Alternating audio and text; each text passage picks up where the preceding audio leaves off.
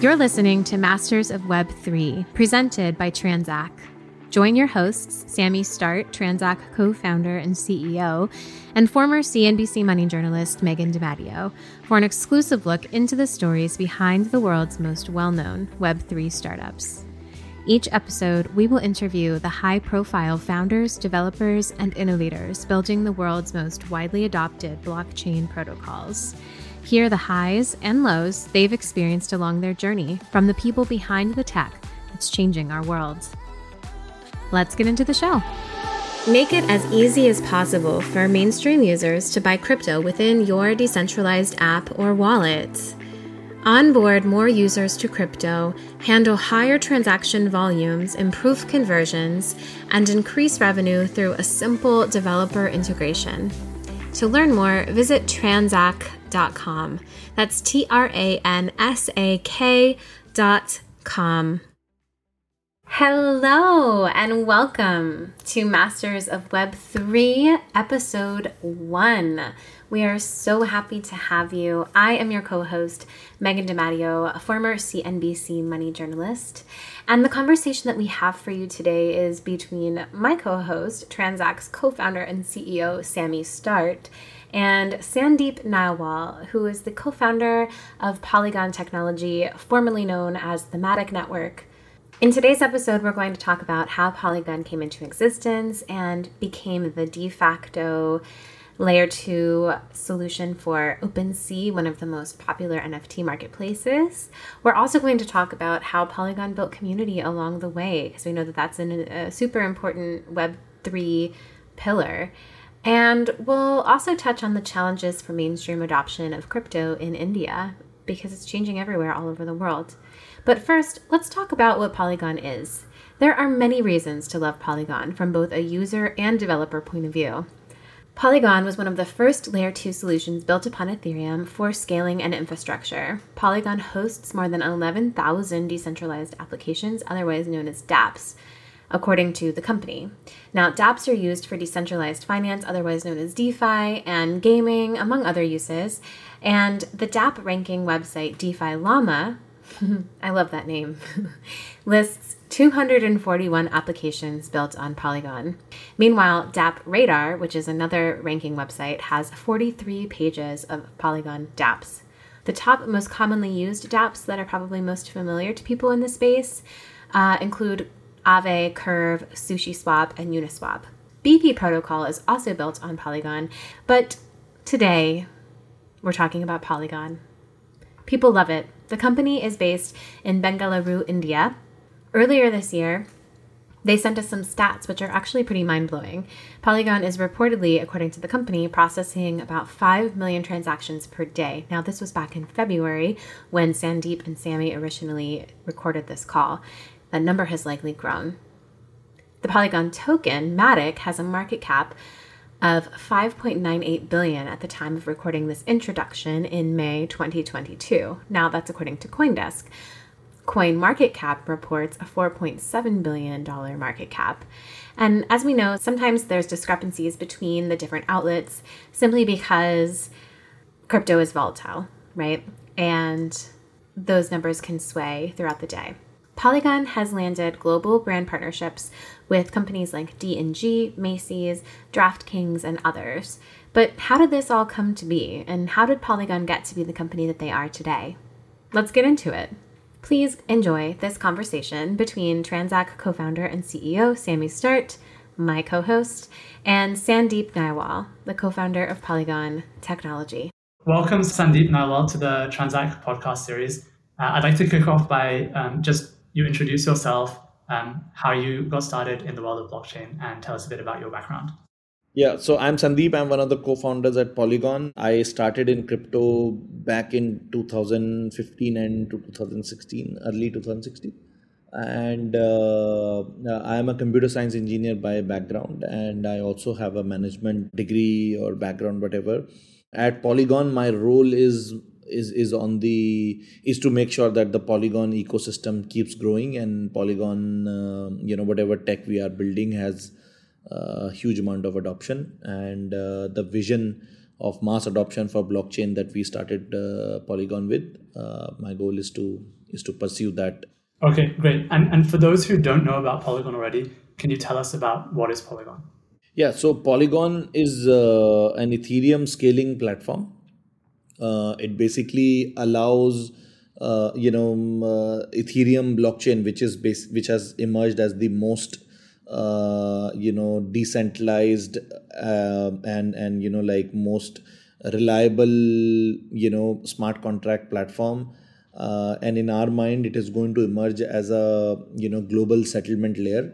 But obviously, if it is since it is very decentralized and very secured, it is inherently slow. So for in order for Web3 applications to be to be building on to be building in the Web3 space, you need scalability for the end users, and that is not available on Ethereum blockchain. That's not possible on any layer one for that matter. So what we are doing is we are building this multi-chain environment on the secondary layer, or layer 2 if you want to, to make sure that blockchains or Ethereum blockchain is able to achieve mass adoption.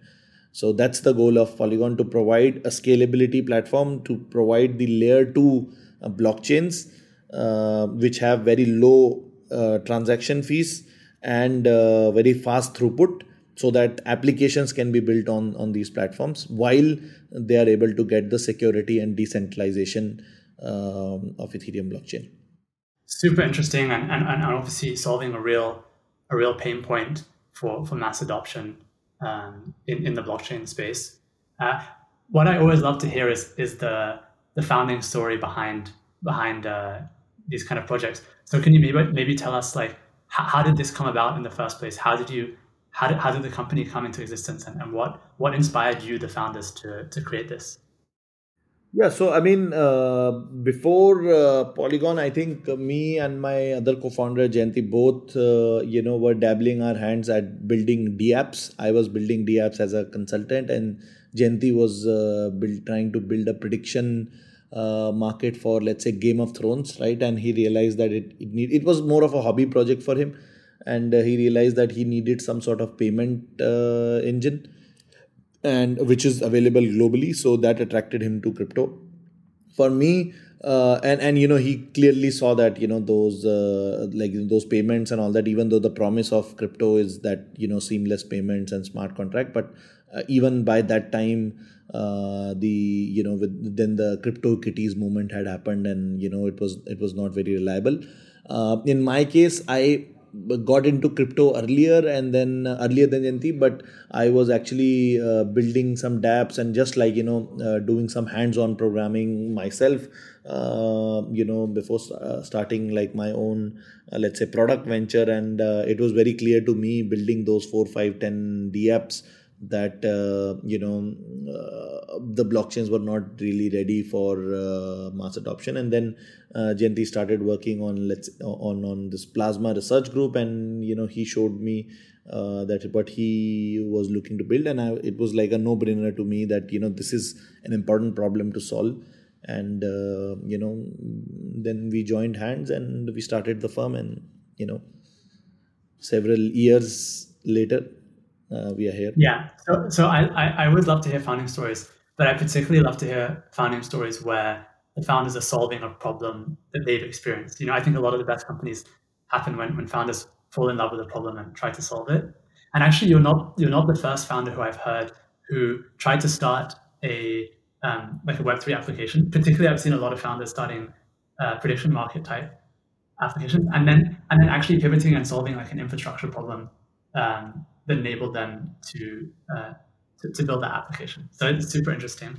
I think that now Polygon has come a long way since these early days, and it's now like becoming a very, very big company. So can you talk about some of the lessons you've learned about how to scale from an idea that kind of solves an initial problem and gets some initial adoption, and what are some of the lessons you've learned in scaling that into a very big organization? I think like in our scenario, you know, I was like, we were very, very clear that, we wanted to build this platform, Web3 platform, which is actually used by the developers, right? So, the core vision and the core value was very clear that we want to build and we want to bring mass adoption to blockchain. So, right from the start, even when my tech team was building the product, I asked them to have a beta mainnet, alpha mainnet, before the final mainnet could come in. And I think you guys were already like, even before our mainnet was launched, we had like some 30 applications, which many blockchains, even layer one blockchains, won't even have after like multiple years of going live, right? So it was very clear in my mind that I want to go for more and more adoption on this chain, and that was the most important thing at that point in time. Like, I mean, generally when you are invested by, let's say, venture capitalists and things like that, right, VC firms and all that, they come with you with very high flying, like, this is the what is the strategy, what is the 30-day, 90-day, 60-day plan and all that stuff, right? I'm not sure whether in that early stages that all is applicable to you, right? So you have one goal and you chase that goal very heavily, right? So I mean, in our scenario, since we did not have any VCs, it's not like we did not want to. We tried, but nobody invested in us at that point in time. So it was kind of a blessing in disguise. But in the sense that nobody was there to guide us, which actually is problematic also. Like, today now we have a strong VC backing, and we are getting that guidance. But at that point in time, it was very kind of a mad bull kind of chase for us, that okay, this is, we want to achieve adoption. It was very clear, the brief from my side to my business teams, and we had a very lean and mean team, that okay, this is like 6, 7, 10 people, and we want to be the most adopted blockchain in the world. What do we do? How do we backtrack from there and do our stuff? So keep it simple, I would say. Just in early stages of your startup, you want to achieve customers, you want to get customers, right? Like, and then go all out on that. Like, rest all of the things will fall in place. And one mistake that I did, I would I did was, maybe now in retrospect is easy to say that, but I should have had more senior leadership guys with me. But probably at that point in time, it was difficult also to hire those people, right? Like, now the whole world wants to come and join us and work with us, but that time it was not that easy thing. But in the retrospect, it feels like it would have helped me personally, if I had had more leadership around me. Because right now, I mean, you guys also work very closely with me at times. Like, I am there in the groups, like responding if something goes wrong and all that, right? So I'm very deeply involved in the operations, which now I have to focus, because now the firm is very big, and then once it becomes very big, then you have to focus on all these, like, now we have 300 people, right? So you need to have those OKRs and KPIs and all that stuff, and then your strategy in place for 1 year, 2 year, 5 years, and then a 30, 60-day, 90-day plan and all that stuff. I generally don't enjoy that stuff, but I mean, you have this theory, or like, some one paper by, I think it's with Paul, it's from Paul Graham, like, wartime CEO, peacetime CEOs. I think I am more like a wartime guy. So this peacetime, like, I'm transitioning right now, in the peacetime, a bit of it, where like Polygon has achieved, like, I think we are the number one chain in terms of the adoption, by orders of magnitude. And for some time, like, I am focusing on building the team and doing that. And then we once we have our ZK rollup solutions and everything out, then we go into the, like, real war zone, right? So I go back on the front lines. But in the meanwhile, I'm like, as we are scaling, my job has become to come back from the front lines and make sure that I have capable generals on all the fronts, right? And then once we are ready, maybe for the next round two, we'll prepare for that. So yeah, that's my learning, that first, at a startup stage, you should only be focused on customers.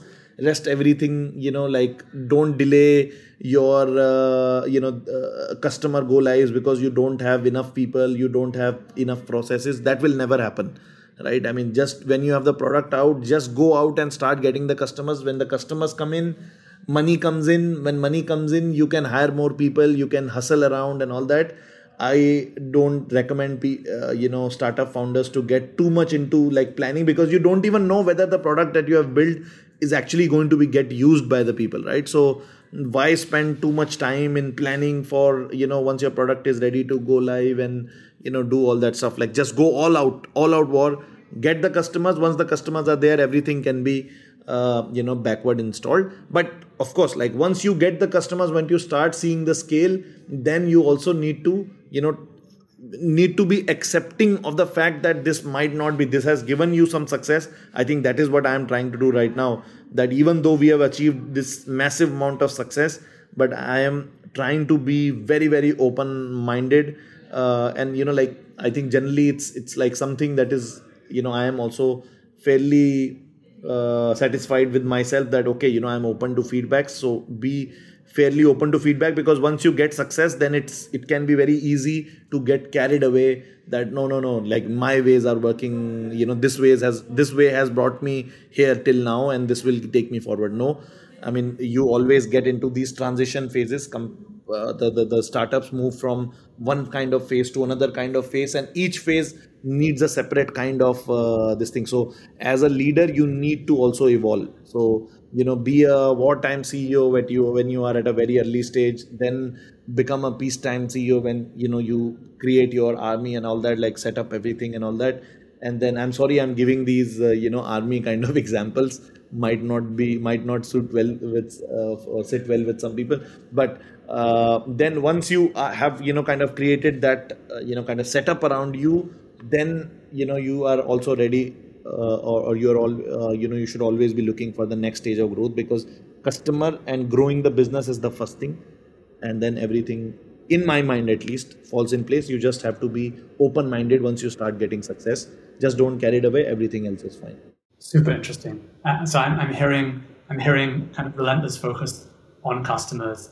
I'm hearing hire senior people as early as you can, and lean on them to take the company to the next level. And I'm hearing, like, get things out quickly, and like, just iterate. So get out something and iterate on it, and then from there you will get the traction in order to get more resources onto those projects. So I mean, why I say that is, I have seen teams where they have a product ready and they have some customer traction coming in, but then they will halt their sales processes or their business development process, because they don't have the process to support those customers.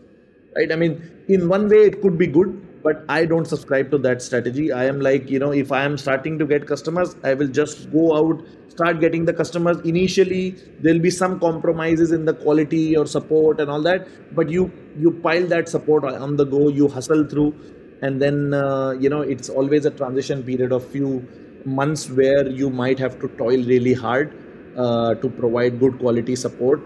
But that will come. Don't halt your speed in terms of getting the customers. I've seen so many teams which started getting some traction, but then they thought that, okay, no, we are not able to give the best quality service, and then they halted their sales process. And in the meanwhile, somebody else came in and scooped their customer segment.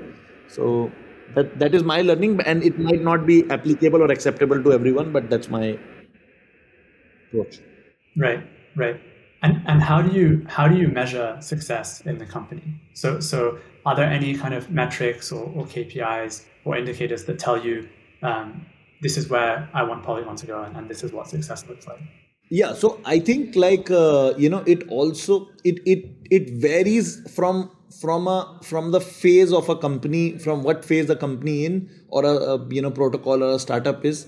It varies from phase to phase. So let's say on the phase one, getting customers is the only metrics for you. Like, are you able to get customers, that means whether you have a product market fit or not. For me, again, some people might not agree with me. Then once you move from this first phase, 0 to 1 phase, into a 1 to 10 phase, then your success will be should be measured in how many leaders you have in your team. Have you built a team which has enough amount of leaders who can take the company from 10 to 100, right?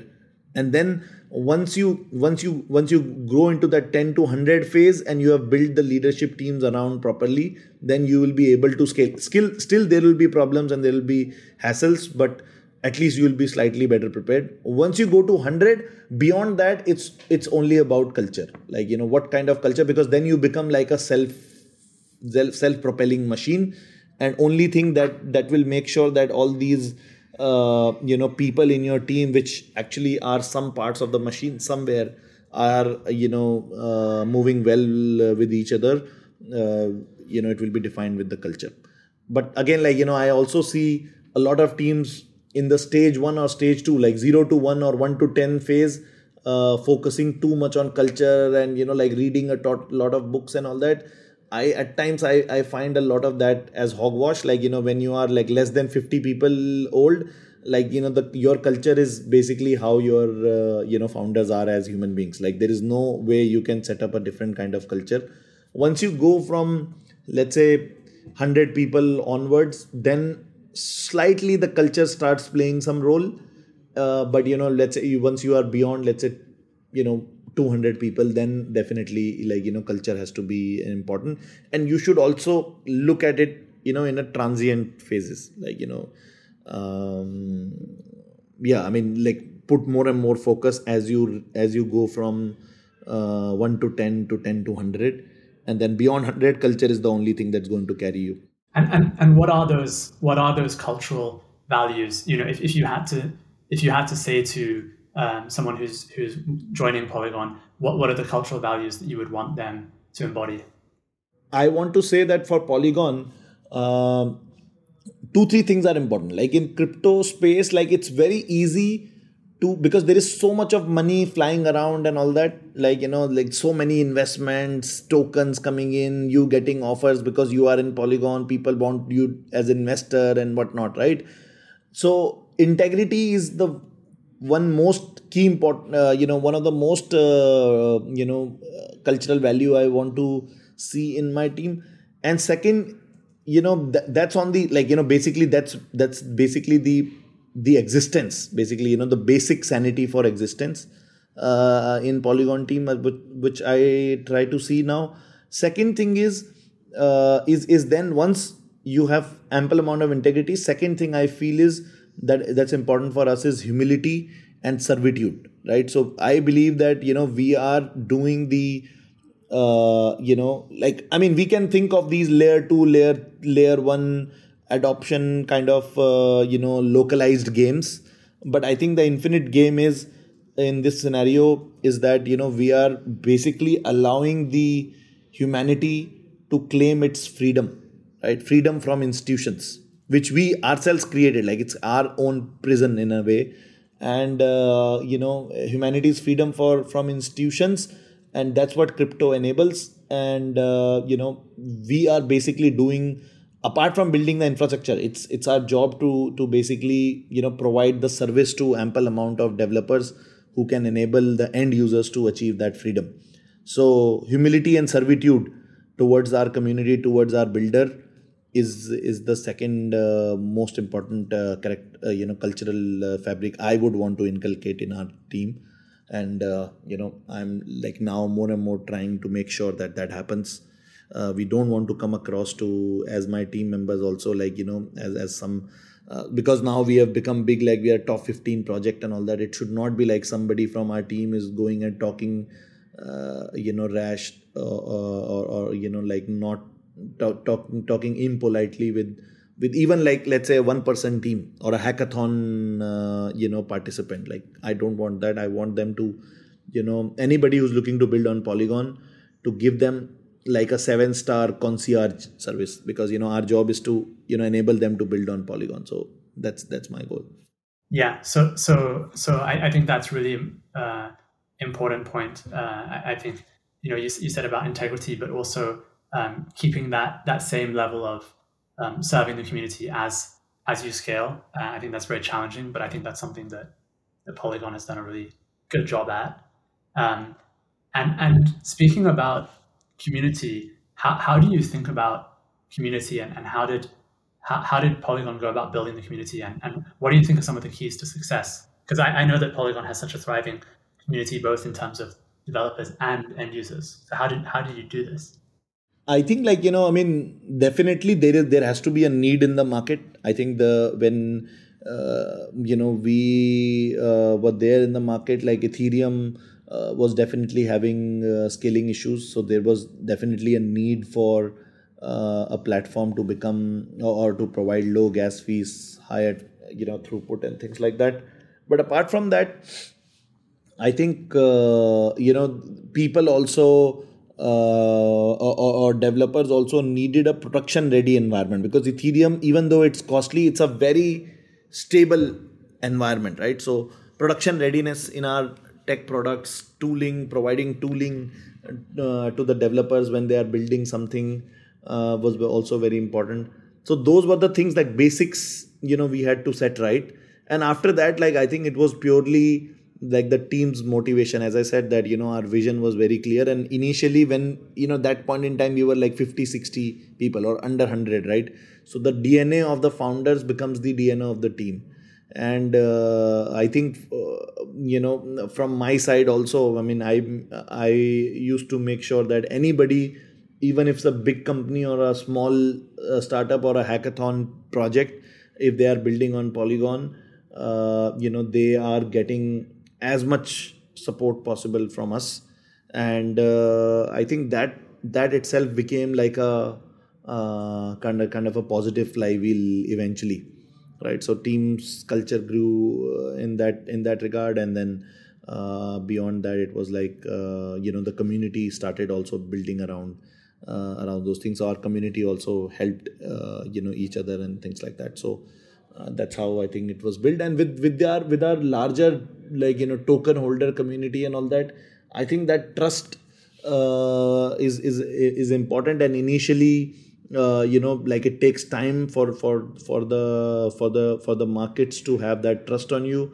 And even when, like, we had a very catastrophic token movement back in 2020 or 2019 actually, which actually took out a lot of trust from the traders, because some big whales in the market, like, did crazy movements up and down and all that.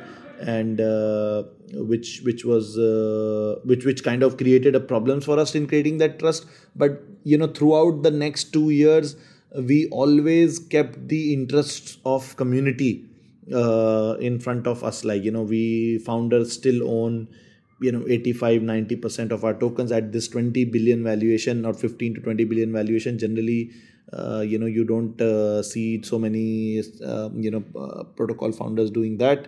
And generally, we have also kept our unlocks longer than expected. So even now, right now, we are 6 months behind one unlock which we were supposed to get in October, right? And we have not even claimed that. So I think eventually community starts seeing that these guys are not here to do some short term this thing. So I think with now that has become quite a big phenomenon. Polygon community itself has become like a big phenomenon itself. Like, I think we are now one of the most powerful communities in the space. Maybe after Bitcoin, Ethereum, and one or two more projects like Solana or something like that, or maybe equivalent to these projects. Yeah. Yeah, it's super interesting. I don't know if you noticed this, but you keep coming to this focus on just giving customers the best experience, and giving them that 7-star experience. And this is actually something I've seen in a lot of the best founders, is that they're just laser focused on one thing. And I really see that in you. It's super interesting. So moving on then, can you talk a little bit about what it's like to run a decentralized company, and how that what kind of unique challenges that poses, and how that experience has been for you? Actually, the experience is very good because in a decentralized company, everybody or protocol, everybody is is an owner of the protocol, right? So, all these senior people who have decent allocations or exposures into the tokens, they are basically co-founders or entrepreneurs in their own small division, right? So, for example, multiple products that we are building, Hermes, Zero, Maiden, these teams like Polygon, SDK, these teams are highly independent and autonomous teams. Like, we don't interfere that much in their roadmap and all that.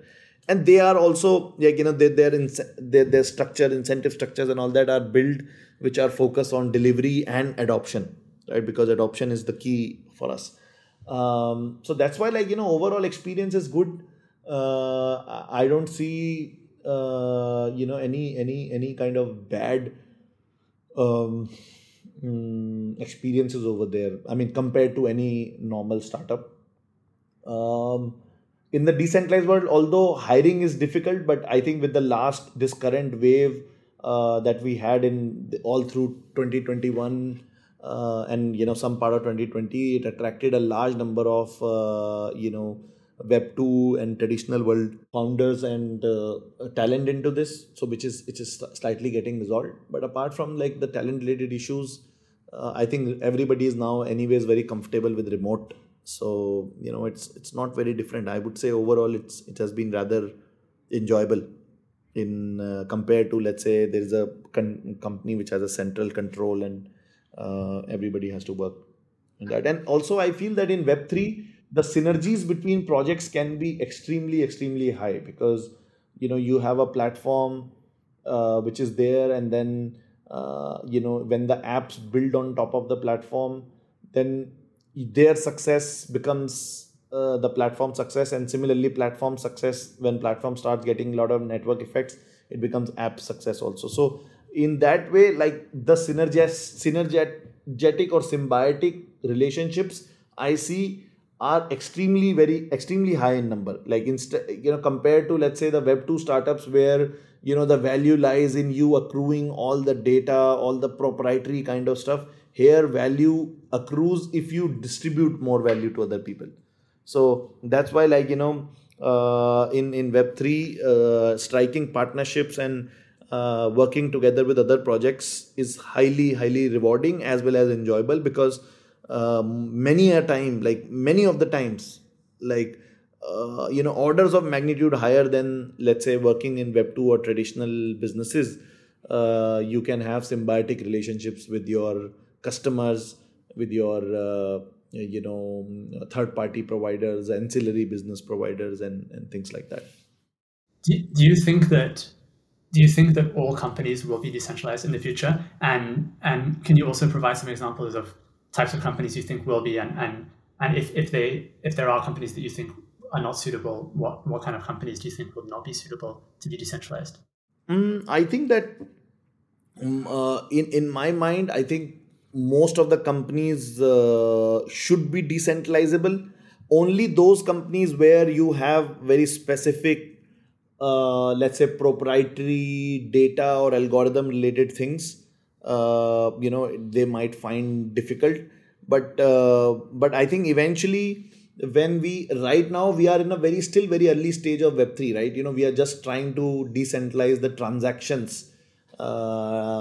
related data. But we eventually we will have decentralized hosting, decentralized databases, decentralized storage, which will result in completely decentralized businesses. So I would say that a large number of businesses would be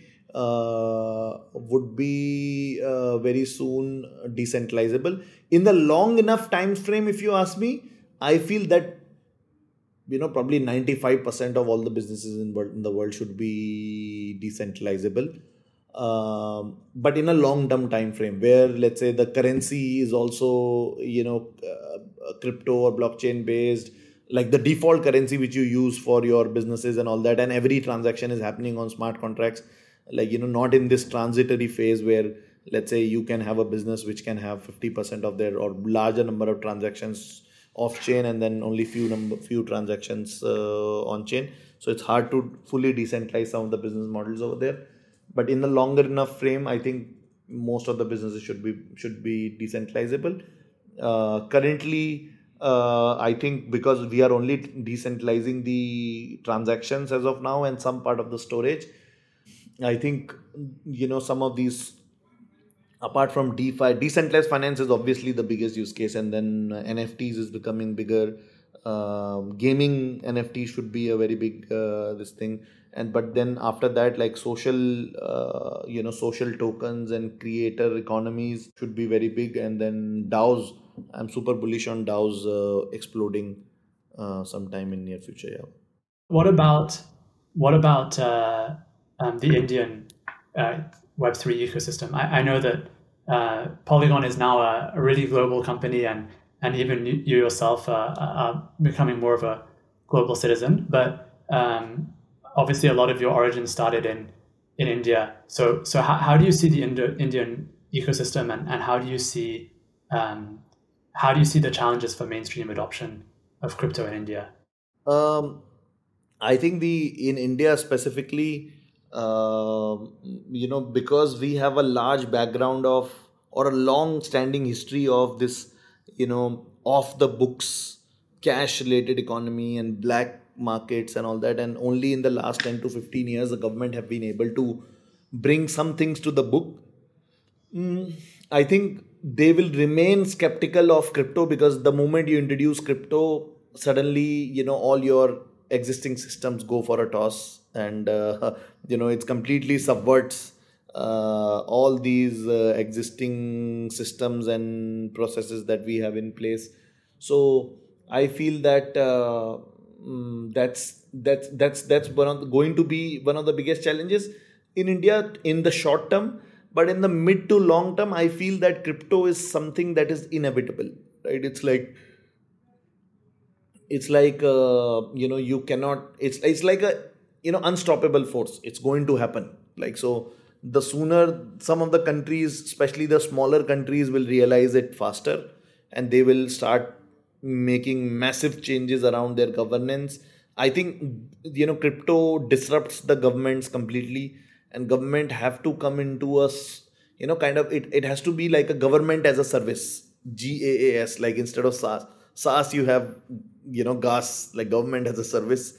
And government has to go into the service mode, instead of like this supreme power which kind of collects the taxation, and then, in an institutional non-transparent way distributes it, and uses it into building things. Instead of that, it will subvert. Like, government will be one of the service providers in the in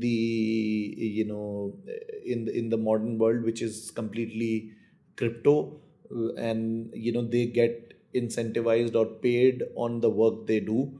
And they will not be like the bigger businesses of government is controlling currency, building infrastructure, and providing the security. I think only the security part is not solved yet, which is, apart from that, the building the infrastructure and controlling currencies, that crypto and crypto related business models can easily solve. But the third job of the government, which is like, providing security, law and order, basically, is, the crypto doesn't have answer to that. So how that will be solved, it's kind of a very high flying sci-fi thing. But let's say you have AI, which comes in, and somehow you are able to code the average human being, like, protection and safety, logic into that, which is governed by, let's say, the people of that particular area of operation, residence, or whatever. Then, it will be able to fully disrupt the government. But I think, the apart from the 2 3 major tasks that governments have to solve, I think it already, apart from the currency, infrastructure, and this thing, it solves. Only the security, law and order, is a remaining puzzle. If that gets solved, then governments, might be a thing of past. and communities can run themselves completely. Super interesting. Actually, you're reminding me a little bit of a book I read called The Self-Sovereign Individual, where because everyone is kind of earning their living online through digital economies, then governments have to become a lot more competitive about providing a jurisdiction in which people actually want to live. So super interesting. So Sandeep, just to wrap up, final question: what do you see as the future for Polygon, and just paint us a little vision of your paint us your vision for the future, basically. So, we believe that Polygon has the ultimate potential to, be the transaction layer of blockchains, like, where Ethereum becomes the settlement layer and Polygon emerges as the transaction layer of Web3. And our goal is to be able to provide this multi-chain environment which is able to bring internet level scale to blockchains, and probably in a short to mid term, if we are able to, like, our goal is to be able to create the infrastructure which kind of brings in, which kind of allows 50 to 100 million daily active users on Web3 applications. I think currently the scale that we have, I think we have 3 or 4 million daily active users in all the Web3, like including Bitcoin users, including Ethereum, including games and all that. Everything is like probably 3 million daily average users, and we have the scalability to probably support around 10 million daily active users with all the chains, everything if you include. And I think that the infrastructure that we are building, we should be able to take it to 50 to 100 million daily active users, at least provide the infrastructure, and then the apps can come which can bring in those users. And then in the longer term, like by 2025 or beyond, we want to be able to provide the infrastructure which can concurrently let's say support billion users, and that would need multiple layer 2 chains, multiple layer 3 sovereign protocol, sovereign businesses running on sovereign rollups at layer 3 at massive scale, settling few things into the layer 2, and layer 2 finally settling everything into the Ethereum. So it's going to be a long journey, but I mean, the goal is to reach a place where, if the applications needed, it could support even a billion DAU. Super exciting. I hope we can look back on this conversation in a few years, and that's all going to be true, and we're going to look back on this like a happy memory. Okay, Sandeep, thank you so much for joining us and sharing your experiences, sharing your wisdom, and let's wrap it up there. Thank you. Thank you, Sammy. Thank you so much. You've been listening to Masters of Web3, a Transact podcast. Stay connected with us by subscribing to the show, giving us a review, and sharing this episode with one of your friends on Twitter. We know you hang out there. If you like what you've heard, please rate the show. That helps us to keep delivering the best and latest stories on blockchain technology right to your ears. Thanks for listening. Until next time, this has been Masters of Web3.